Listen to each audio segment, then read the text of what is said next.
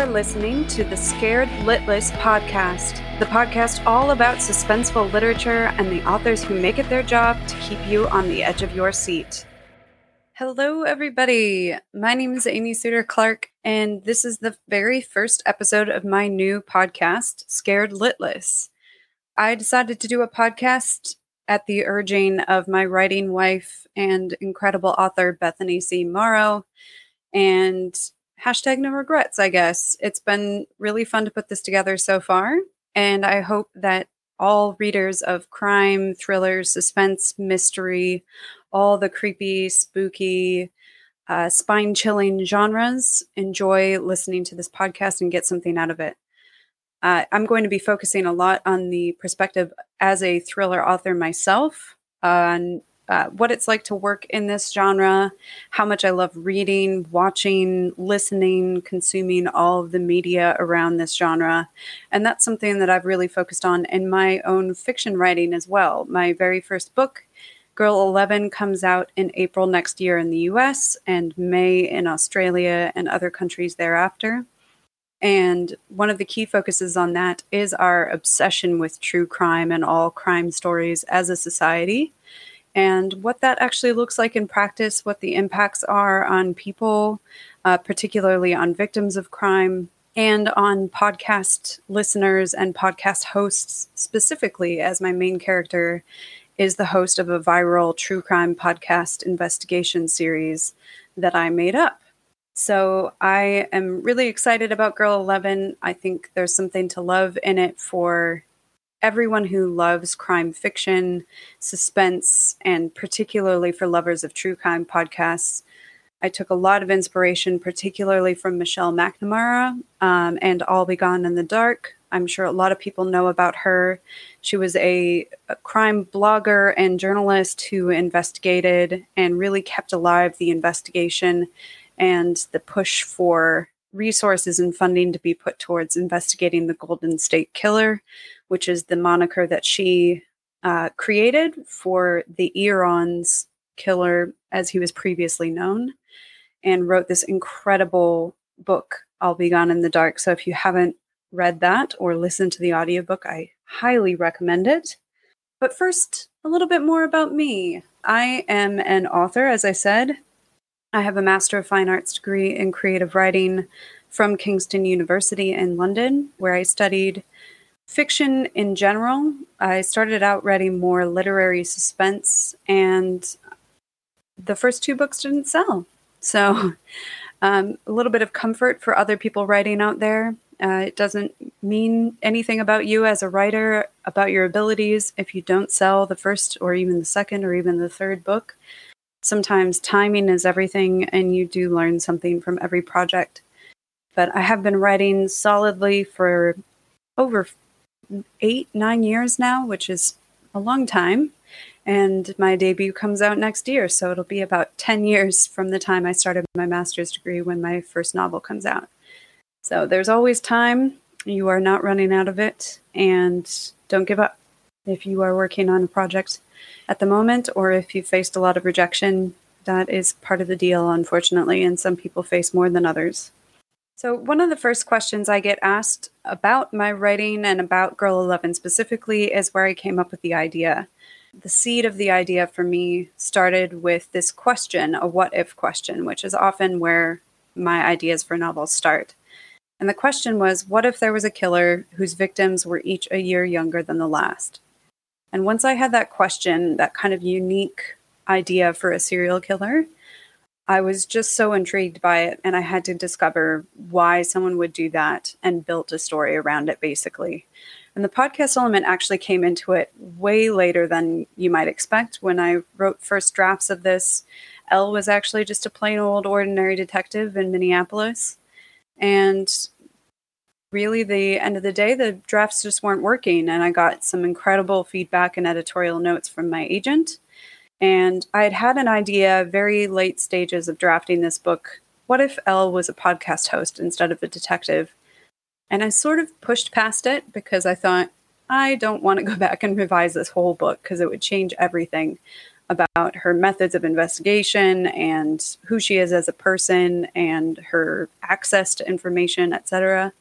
But once I got that editorial feedback from Sharon, I really realized that she was exactly right. It wasn't working as a procedural, which is sort of the way it was written before.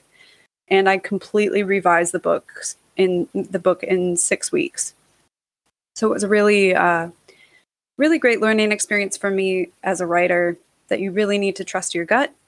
And if you have an idea for how you can improve your manuscript, even if you think it's going to take a lot of work, trust that instinct, especially if you have the opportunity to discuss with a trusted critique partner or your agent or editor. Definitely do that, because it's been so worth it. And I don't think this book would be anywhere near as rich as it is now if I hadn't made that change, even though it was very painful and took a lot of work and time. So we're about 5 months out from the book coming out, and we actually had a really exciting day today.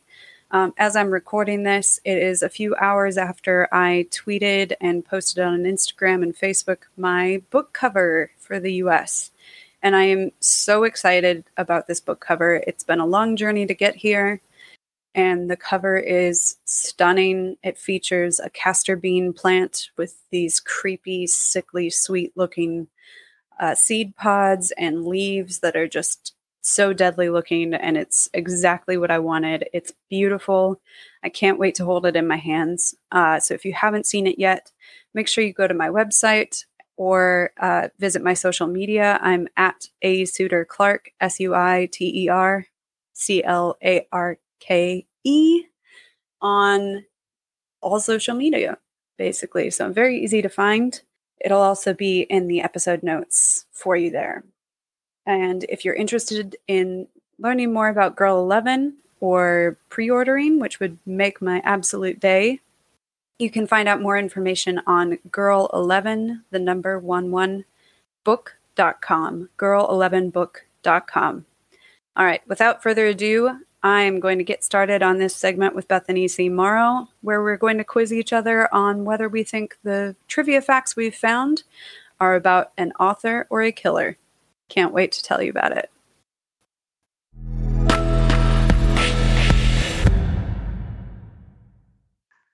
Hi, I'm Bethany C. Morrow, author of the novels Mem and A Song Below Water, and I am joined today by Amy Suiter Clarke, the author of the forthcoming Girl 11. And I want to do a little segment that I like to call Author or Killer. Amy, the rules are simple. I don't know them. Can you explain them to our listening audience? Bethany, thanks for doing this with me. So author or killer is a very simple premise. We have each collected trivia facts about someone who is either an author or a murderer in real life. And we are going to state those facts to each other, and then the other person has to guess whether we are talking about an author or a murderer. So why don't you go first? So my first fact is that this person was devastated by a house fire that consumed their entire home and belongings. And I want you to tell me if that is the chilling backstory of a killer or an author. I'm going to go out on a limb, and I'm going to guess that was an author's backstory. Well, it was a trick question. You're wrong. It wasn't their backstory. It happened to this author in the middle of their career, but it was Toni Morrison. After the publication of the novel Song of Solomon, she lost her home in a fire and had a very hard time processing it. I believe it. That would be devastating. All right. So I get 1 point. Air horn sound. Insert air horn sound. All right. This person was descended from Quakers on both sides of their family. Oh, that's a killer.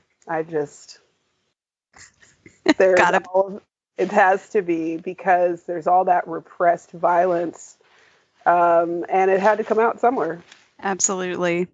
And it did come out somewhere, but it came out in Raymond Chandler's writing, not in his actions that we know of. As far as we know. Allegedly. Thank you. Here's what we want you guys to understand. Anyone, if they wish hard enough, can become a killer, no matter what they were before. So It's true. nothing It's true. And you don't have to just be a killer. You can be a killer and an author. And I'm sure, Up to I'm you. very confident that that has happened before. 100%. Yeah. My second fact is that this person first came to notoriety after being convicted of burglary and murder. Okay. So I'm going to guess murderer if they You'd were be wrong, convicted. because it wasn't in accordance, almost as though I knew where this conversation was going to go and what we were going to inspire in your listeners. And true, This, my friend, just because you're convicted does not mean you did it. that is also true, but he totally did. And so that was Jack Henry Abbott, who was an author murderer. Wow. Very on topic. Just like I was very That prescient was in a like trick choosing question. this. It was, and I love it because while in jail for murder and burglary, he wrote a series of letters to author Norman Mailer, who then petitioned on his behalf for parole, which he was granted. 6 weeks later, he stabbed a man to death. Wow. Then, upon Yep. going back to jail, wrote another book, which was not popular. I think he thought, oh, this is my brand. Go to jail for Right. murder or write a book. Or both. And so just trust in yourself, listener, and you can do Do whatever you want. both. And also, yet another thing we have to hold Norman Mailer accountable for. And there are already so many. And here's the thing. I also hold him accountable for the episode of The Simpsons that was clearly loosely based on this relationship. I don't know if you guys watch The Simpsons more than Amy does. It's her one flaw. It's not hard to. It's her one flaw is that she has only seen the Simpsons episode that I forced her to watch. But there's an episode where Marge goes to a prison rodeo, meets a prisoner who is a painter, and of course, because she herself is an artist, decides he couldn't possibly be a bad person, petitions for him to get parole, and of course, he is an arsonist. He's a serial arsonist and burns Skinner's car and the school because you should never believe in people, I think. That's the message, yeah, is that everyone is beyond hope. Exactly. And we should never give anyone a second chance. That's what Bethany C. Morrow, you Thanks, heard it guys, here for first. listening. Thanks, you guys. It's only funny because that's the opposite of who you are as a Of course person, not. just for anyone who doesn't know you. And by the way, it's a hilarious episode voiced by Michael Keaton, so you should absolutely watch it, Amy. Okay, yeah. Thank you. I might be the only living person that hasn't seen it, so upsetting. I will take that direction on board. This person, I feel like you might know. This person kept the heart of their late partner as a memento. Okay, but isn't that just Mary Shelley? That is Mary Shelley. Yeah. Okay. Yeah. So Nothing weird about that at all. We don't know that she killed them. It's hearsay. Very likely she did. I think that's all the evidence that we have. Allegedly, lawyers. We do. I'm not an attorney, so I'm just going to go out on a limb and say she literally did it, and probably scores of others, which I just assume because her name's kind of dope, and I find that a lot of killers have really interesting names. A lot of killers have first names for both their first name and last name, and she's one of them, and so that just proves Part of it. Yeah. She was probably the first person to kill, if we're going to be like historicity here. I write historical sometimes, you guys, so I want you to know that you can take pretty much anything I say in this segment about historical figures to the bank. Yeah, it's literally fact. No need to do your own research. I don't appreciate the oppressive nature of copy editors, personally. Absolutely. I wrote it down. That's what happened. That's it. And speaking of fact and history and reliability of the information we've provided, if any of the trivia facts that either of us just stated is not actually true, I cannot stress enough how much I don't care. So please, I urge you, keep it to yourself. Thank you sit for not in ruining. the knowledge and pride of your superiority to me.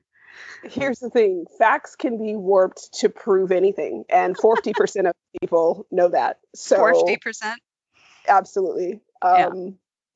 I went to college. So yeah, same. Checkmate. And goodbye.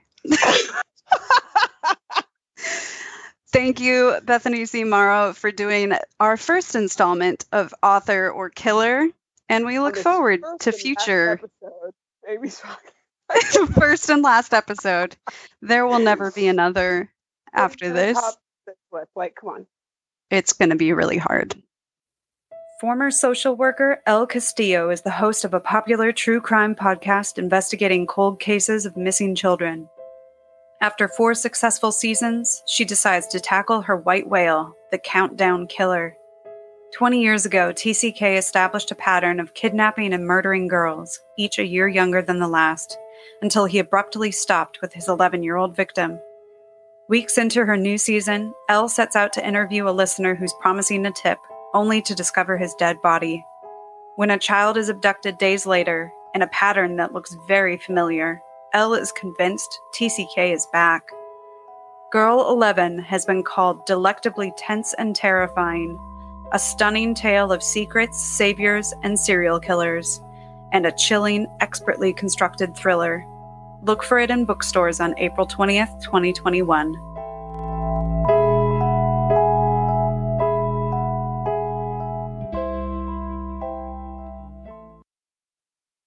Hallie Sutton is the author of the fantastic feminist noir novel The Lady Upstairs, published by Putnam in November 2020.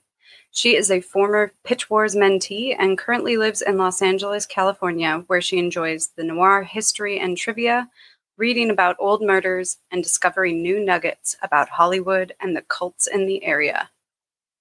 So how is the day before feeling for you?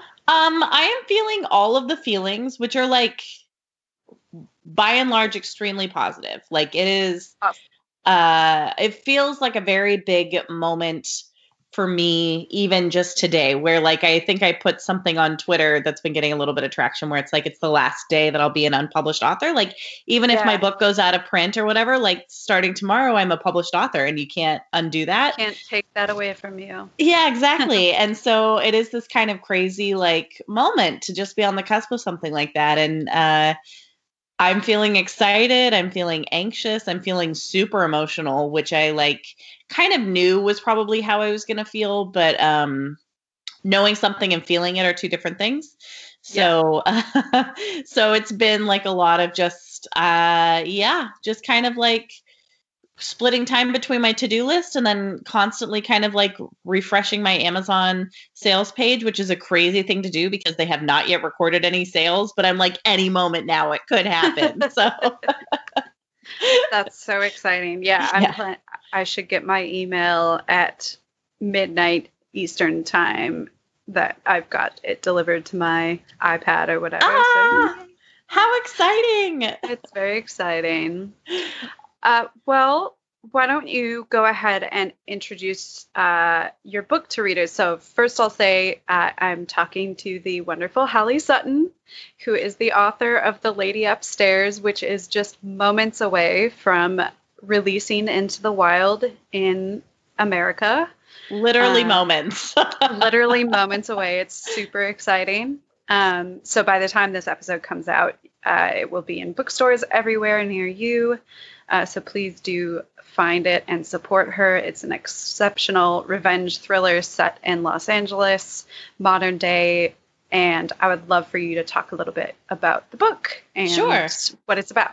Sure. So Lady Upstairs is a modern feminist noir about women in Los Angeles who run a blackmail agency targeting bad men like Harvey Weinstein. And when the book opens, the main character, Jo, is in the middle of a sting where she is trying to blackmail basically the Harvey Weinstein character, a mega producer who's very lecherous, named Hiram Klein. And the young woman that she has hired to do this is a young woman named Ellen. And Ellen is now starting to balk and doesn't want to do it anymore, which is a problem for Jo for a couple of reasons. One of them being that she owes her boss, a woman she only knows as the Lady Upstairs, a great deal of money. And this was going to be the case that finally got her out of that debt. So that's where we kind of pick up the story. I love books that start with the main character just in absolute deep shit. Like, it's just my favorite. I find it really hard as a writer to start my character there, like, because it's so hard, and you're just going to make their life harder throughout the book. Totally. So props to you, because it's such a great beginning, and you just immediately are just clenched with that financial desperation, which I think so many of us have experienced financial desperation in one way or another. So it's a very relatable set of stakes that, you know, they are going to have to do anything to get out of that hole. Thank you. I really feel like I cannot take any credit for that. That was like the joint work of Lane Fargo, who is the master, you know, another one of our agent sisters, the author of Temper and They Never Learn. And she is great at creating stakes. And when she picked my book out of the Pitchfork slush pile, that was one of the things that she really worked with me on. And it's also from our agent, Sharon, was really good about sharpening the stakes. And also my editor, Danielle at Putnam. So I would say those ladies really like helped me get it there, because I too find it hard to like start in a very immediate, like desperate place. I'm kind of like, let's just meander and talk about this hotel bar. And, you know, like that's where I want to spend my time. Not specifically the hotel bar, but well, a little. Also maybe a little. Yeah, a little maybe bit. Not as much as Jo does, but. Right. Because her alcoholism actually plays a key thing in this book, which I thought was really interesting, because normally when you read noir, especially, or any sort of amateur investigator thriller novel, it's always a man and it's always a drunk man. Yes. And so I just thought that played really interestingly in this book, like flipping that trope on its head. Thank you. And really just how like women are not allowed and not supposed to be heavy drinkers. Totally. And that adds something to Jo's character as an unlikable female character that we are always talking about. Shout out to the Unlikable Female Characters podcast. Yeah, exactly. Yeah, thank you. It was definitely like a very deliberate choice. You know, wanting to play with that trope of alcoholism in noir, which I think does have consequences in other noir novels, but sometimes it can go kind of under the radar about, you know, that the detective is always drinking and it's kind of not really a problem. And I definitely wanted it to be a problem for Jo, like not just a problem of like you know, that kind of like, I see the bottle across the bar and will she, won't she, but like she's starting to fuck up on the job, and like people are starting to notice, you know, her best friend Lou that she works with is starting to notice, her sometime paramour is starting to notice, and that they all kind of have opinions on it. And that, that I wanted that to be a big part of the arc with her alcoholism, the actual consequences of it. And yeah, so that was a thing that I was kind of consciously trying to do. May or may not have had any resonance from the amount of drinking we did in grad school when I was first working on this book. No, I think it was really great. And I think that's a great point, because it seems to me in the books that I've read before, the man's alcoholism doesn't really impact his ability to do the job. It's maybe his personal life that it impacts, or maybe his day job life that it impacts, but not the actual ability to accomplish the tasks in the book. Right. And I think that's one of the things that I really liked about it, was like, dude, if you don't stop drinking, you're not going to solve this. Right. Like, you're not going to figure it out, and you're going to be in danger. Right. And you're endangering other people. You know, her drinking has consequences for other people in her life too. Yes, definitely. I know what you mean. It's like, Philip Marlowe can drink all he wants and he still has this somehow clarity of vision and can like slice through the bullshit and get to it. And you're like, I don't think that's not true of any alcoholic I've ever met. No, it's almost like drinking makes them more brilliant. And it's Right. like, have you ever met a functioning alcoholic? I mean, I wonder if maybe that's just like the cosplay of like alcoholic writers who are like, definitely this is making me a better writer. You know what I mean? Like, All the beat poets who are like, yeah. all this mescaline and marijuana and LSD is totally what made me write this brilliant book. Right. It's the Hemingway model of, something.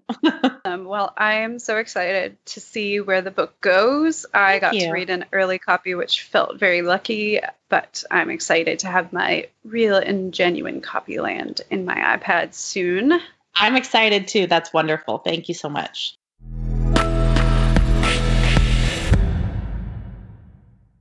This segment is called Quick Five with a Killer.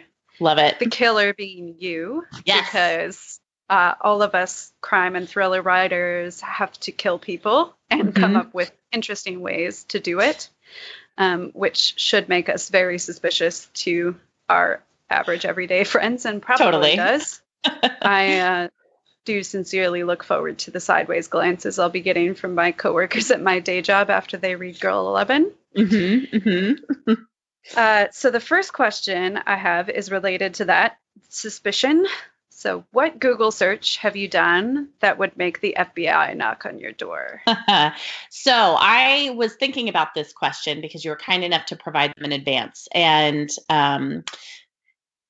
I am not a crime writer who is fantastic with forensics. This is like not a thing I probably should admit, but it's not always what I'm super interested in. It's a safe place. Yeah, safe place. So, I think that there are probably people who have more interesting searches, like, can you strangle somebody with like a shower curtain or something like that's really probably interesting. I think where I'm at with the dangerous Google searches is that I have now Googled so many different serial killers that Google is suggesting them to me. And I think that should probably be worrisome to people. Like, I'll just type in something like I'm looking up, like, I don't know, apple crisp recipe, and I'll start like APP and it'll just fill in the name of a serial killer. Like, I know what you want. Amazing. And I'm like, wow, you really do. And so then I get off on that and read about that serial killer for like 15 minutes. And then I go back to the apple crisp. So it's more the predictive analytics are starting to make me ask questions about myself. I think that's concerning enough to be a very reasonable contribution to this discussion. I think so too. Google knows me better. Yeah, you just start looking up char-grilled corn and it comes up with Charlie Manson. And right, exactly. And like, well, now I'm in that rabbit hole for a few hours and someone else is going to have to make that corn. Yep, that corn is now somebody else's responsibility. Amazing. All right, next question. How do you come up with plot twists? Are you the type of person who thinks them up ahead of time and plans for them, or do they come to you while you write? So I would actually say currently both. In The Lady Upstairs, there is a big plot twist that's kind of my midpoint. I don't know if it's a plot twist, but it's the big thing that happens that shifts the game for the characters. And the reason I'm reluctant to call it a twist is that I think that there is a difference between twists and big events. And I think that sometimes they get used interchangeably. You know, like Gone Girl's midpoint is a twist. Like Amy was alive all along. Spoiler alert. Sorry, guys, but that's been out for a while. So it's been like 10 years. Yeah, I feel safe with it. But so the big event that happens that maybe isn't super predictable, which I'm reluctant to call a twist at my midpoint, was not something that I had actually planned. It was something that I got into the scene that I knew I was going to write this scene, but I didn't know where it was going to go. And I was kind of like, oh, I think Joe would handle it like this. And the like this turned out to be a pretty big piece for a bunch of the characters. And so then I had created this problem for myself. And then I had to kind of work with it and solve it, which was a difficult way to go about things. Hopefully makes it feel fresh and surprising for the reader, but it definitely was like, then I had created this problem for myself and I had to solve it. So for my second book that I'm working on, the big twist is something that I knew ahead of time, and was kind of the reason that I wanted to write the book. And then I built the mystery back from there. And so I'm hoping that that's ultimately easier for me to craft, because you can I know where I'm going and I can kind of titrate it, as opposed to being like, oh, I just did this and that feels right, but now I have to deal with it. So currently saying, I guess I do both. Right. I don't know if this is how you want the segment to go, but I'm actually really curious about your answer to that too. Do you plan plot twists in advance, or is it something that comes to you? I think it's also both for me as well. I'm much more conscious of planning my books now, because my first 2 books I wrote without any sort of plan or outline, and neither of them sold. So I don't know if that's the reason why, but I think I forced myself to learn more about plotting and structure as I realized that I wasn't going to sell a literary suspense. I was going to sell a genre suspense or a genre thriller book. Right. And to do that, I needed to plan things out. And so I do have some things occur to me while I'm writing, and sometimes they are probably what could be called twists, or I might plan something as a twist, which is what's happening right now with my second book, where something that I planned as a twist is actually just going to be the midpoint. Oh, interesting. And so I do have a couple situations like that. But yeah, it's sort of funny, because you would think of a twist as being something that you couldn't plan for, because if you plan for it, then it seems like it would be more difficult not to make it obvious while you're writing. And that's something I always struggle with. I struggled with it with Girl 11 as well. There's a big reveal in that book, and the balance between teasing it and giving it away too soon is so tenuous. And it's also really difficult to work out with your editor and your agent, who have all read it multiple times, whether there was a time where we had both read the book so many times where we were both like, this is just so obvious. It's just, nobody's going to be surprised. So it was actually a relief. We asked the copy editor to provide feedback on that after they read, and they were like, no, I had no idea. So, oh, good. So we're like, whew. Yeah, totally. Yeah. That is the problem with twists too. I think, once the cat's out of the bag, it's really hard to go back and kind of unring it a little bit and see it with fresh eyes in this different way, which I think can add a richness to rereading text too, but definitely in the editing stage is a lot like, oh geez, this has to be so obvious, Yeah. Yeah. And yeah, the same thing again happened with my second book, where I have my critique partner. I sent her the first, 10,000 words or something like that. And I said, eventually it's going to be revealed that X does X. And she was like, oh, that's not a reveal. I know that already. Oh, but see, that's also useful feedback too. It's very useful feedback. Very useful feedback. And it actually worked out in this instance where I was like, that doesn't need to be revealed. They can just know right away that that's the case, and that's fine. Right. But yeah, so that's one of the reasons why critique partners and everything are so great, because with things like that, you know whether it makes the impact. And obviously there's always going to be people that guess your twists. Right. Unless you've done something really, really out there. It's just really hard to hide it from everybody, especially people who read thrillers all the time. Definitely. I am the worst. I guess twists all the time, and Me I hate too. that about myself, but I can't stop it. Well, you know what I think part of the problem is too. So I have a couple of thoughts on this. One of them is that the problem, I think, is that the marketing of these books, when they call them twisty, when I see that on a cover, then immediately my brain starts scanning the horizon for what is what am I looking for? What is it that I'm not seeing? And then I think too, you can't fool everyone. And it's you have to balance too, when you have a big twist or a big reveal, part of the satisfaction of the payoff is that it has to have been there all along. If it's something that's just and then they were aliens, you're just that's stupid, or I know some people like that. I don't mean to be offensive, but so it's balancing between, you have to seed the clues through well, and they all have to make sense and be in retrospect that it's this inevitable feel, with also you want something to be genuinely surprising. And that's really hard work to do. It's hard to do. Yeah. Question number 3. Which crime writer or podcast host would you want to cover the story of your murder? That is such a good question. Okay, so I have 3 answers to this. I'm sorry. You're like calling this a quick 5, but I am making totally this way too long. So from a fiction perspective, I would want it to be Megan Abbott because she would turn it into something beautiful and subtle and bring forth all these like really interesting threads of my life. From a nonfiction perspective, I would want it to be Sarah Weinman because she would do such a thorough job canvassing my life and bring up these like really deep connections. And she's the crime lady. She's the best. And then I'm getting super meta on this question. I would want Sarah D. Bunting, who is one of the co-editors of my new favorite thing on this planet, which is the Best Evidence newsletter. I would want her to review the miniseries or podcast or book or whatever that comes out of it because she's snarky, she's fun. She'd be like, why do we care about this dead white lady? There's a bunch of dead white ladies. Like, I would want her to cover the coverage of my murder. And all of this is just a long con to get them to like respond to me on Twitter, FYI. Yeah. We're tagging all of them.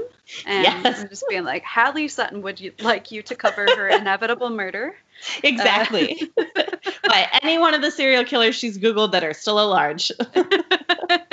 Next question. Have you ever written anything that scared you? And this can be like chills down your spine or, you know, something that like, because you're writing like a rage thriller, revenge thriller. So like, I would imagine that you kind of have to delve into some pretty deep anger to be able to write that well. Yeah.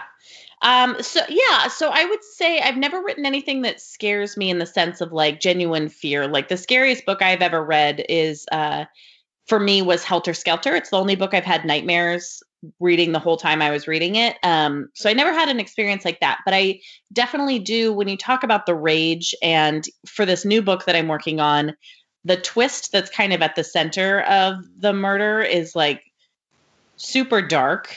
That I wouldn't say it's necessarily scared me, but I am like, oh, that's fascinating that I like want to spend a whole book with this. You know, I think you can get a little navel gazing as a crime writer being like, why do I like to write about this? Because like crime is inherently fascinating to like many of us. It's not, you know, new, but it does make me want, right, exactly. But it like sometimes stuff like that will bring up questions where it's like, wow, am I really that angry at like certain people in my life, or really do I feel that much anger on a daily basis, you know? And I think it's a good outlet for it. I think it's a really healthy place, but it does make me wonder about the parts of myself that I haven't tapped totally, you know, or tapped consciously.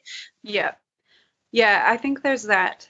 I think we all have, at least women, I've never been a man, so I don't know, but we all have that underlying rage at all times that just kind of our daily existence just force us to push that down and sort of ignore it and pretend that it's not there. Yeah. And so then when you have to write about it, you have to actually pull those feelings and thoughts to the surface. And because you haven't seen them in such a long time, it can be really disconcerting. I'm definitely having that experience with my book right now. But yeah, I think that the dealing with things that you're angry about is a big part of writing, and it actually is what produces some of the best writing. I had a professor in my master's degree who said a writer needs 3 things: talent, perseverance, and rage. Oh, I like that. And I thought that was always very true. So well done, James Miller. That. I love that quote. That's a great one. I'm going to put that up somewhere in my office. Last question. What real life mystery do you most want to see solved? This is such a good question. And I am very eager to hear yours if you want to share too. But I was spending a lot of time thinking about this. In Los Angeles, you know, one of the big ones is the Black Dahlia. And I think, but I don't think that would be my answer. And I was thinking about this too, you know, Jack the Ripper, another infamous, but I think that there is something interesting that these kind of big, unsolved murders that are maybe not directly impacting survivors anymore do for us culturally. Like I kind of think that if they ever definitively solved the Black Dahlia murder that you would almost lose something a little bit. You would have maybe, because you couldn't bring the person to justice, they're undoubtedly dead. So I don't know that I would want one of those solved, but as I was thinking about it, I think I would want the Zodiac killer apprehended. I think that he probably is still alive, or at least his victims and like the victims' families, not the victims, the victims' families are still alive, and that it might actually matter to somebody to see that solved. So I think my pick would be the Zodiac. I think that there would be a worthwhile like cultural catharsis in a way that there wouldn't be for like Jack the Ripper for something like that. Yeah, I would be fascinated to see that, because I've definitely heard at least like one or two podcasts with very clear and convincing evidence that a specific person was the Zodiac, and there were two different people. Yeah. It's like, but what? Right, those could both be true. I mean, up until a couple of years ago, I would have said the Golden State Killer for me, like, and so I'm just, the fact that that's been solved and was solved within weeks of Michelle McNamara's book coming out, even though obviously like she would not take the credit for it being solved, is still just like one of the most beautiful moments. And I just wish she could have seen it. Yeah, I totally agree. Yeah. But the letter to the old man at the end of her book is one of the most incredible pieces of writing I've ever read. Yeah. And she actually there's a quote from her book in my epigraph for my debut, because she was such a huge inspiration for Girl 11. But for me, probably the mystery I would most like to see solved is the Dyatlov Pass. I don't know. Oh, yes. I was just reading about this. That's the one where the Russians. Yeah. Yeah. They died like out in the open, away from their tent in this place in Russia. It's, I can't even remember the specifics of the story. And I think it's because it bothered me so much that there wasn't a resolution that I had to like put it out of my head to stop obsessing over it. I know what you mean by this. Yes. But it just made no sense. Like it made no sense the way that they died. I think they were all outside their tent, like without coats or anything else on, like it, and in the middle of winter. It didn't make any sense. It was just a bizarre thing. Isn't there something with that too? Which, funny enough, I was just reading an article about this a couple of weeks ago, and so the details should be more clear. But like, someone nearby had reported hearing some strange sound or something too. There was like some sort of sonic effect with it. Yes. Yeah. There was a question about whether they were doing some sort of testing, I think, or something like that with sonic vibrations. I don't know. Yeah. That's the thing though. Like there was just so many things about it that were just weird. Yeah. Like it was just one of those, I can't watch unsolved mysteries because it would actually drive me crazy. I just can't deal with cold cases are one thing, but like just a mysterious thing that happened is somehow worse. Like, right. Right. I'd love to know who actually, I mean, I think I do know, but I'm not going to say who killed JonBenet. But we're going to talk about that later, because that was almost what I said was JonBenet. But I was like, I feel like more people would feel a catharsis for the Zodiac, Yeah. But like, I'm fascinated by that one. I have several mysteries that I would love to see solved, but for some reason, the Dyatlov Pass one sticks with me. I just wish I knew what happened there. Yeah. I wonder if we'll ever know. I mean, we probably won't. That is so frustrating. It is so frustrating when life is not like a book. Yeah.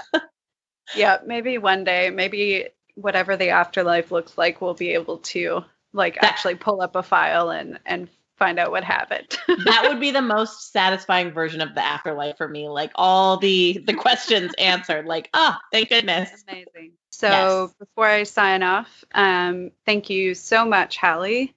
It's been amazing to talk with you. And everybody, if you haven't already, go out and buy The Lady Upstairs. It is an exceptional thriller, as I've said, and you will just whip through it. I could not put it down. Well, thank you so much, Amy. Thank you so much for your kind words and for having me on your podcast. This was so fun. This has been like my favorite interview we've done so far. So yay! That's so exciting.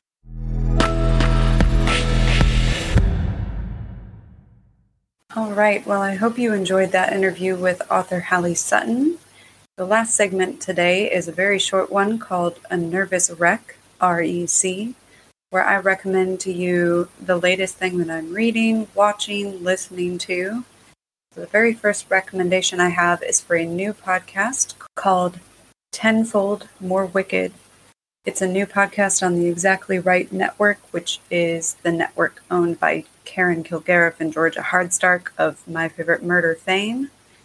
Tenfold More Wicked is hosted by the true crime historian, which, by the way, sounds like the best job ever, Kate Winkler Dawson. It explores the most intelligent, crafty, manipulative serial killers throughout history, starting with a 19th century serial killer named Edward Ruloff. Absolutely great podcast. I'm so excited. There's a new episode in my feed right now, and I can't wait to listen to it. I also recently finished the psychological thriller called Seven Lies by Elizabeth Kay. That was an absolutely immersive, almost frighteningly intimate read.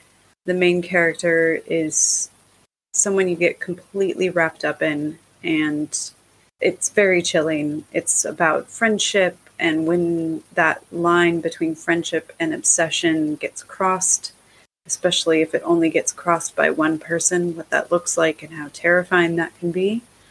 I highly recommend that book. And then finally, for crime documentaries, I actually very recently just watched The Jinx for the first time, which I know I'm about 5 years behind everybody else on that one. But if you haven't seen it, it's about the ultra-wealthy murder-accused Robert Durst and his alleged victims. And it was an absolutely riveting true crime miniseries I definitely would recommend if you haven't had a chance to see it. That's all from me. Thank you so much for listening. If you enjoyed the podcast, please rate, review, and subscribe on your favorite podcast app to help other people find us. Make sure you check out the episode notes so that you can find Hallie Sutton's novel, Bethany C. Morrow's website, and of course my website, www.asuiterclark.com. You can find me on all social media at asuiterclark. And I hope you will join us next time. In about a month's time, we'll have another episode with a thriller author that I am so excited to interview, whose debut novel is coming out in January. See you next time.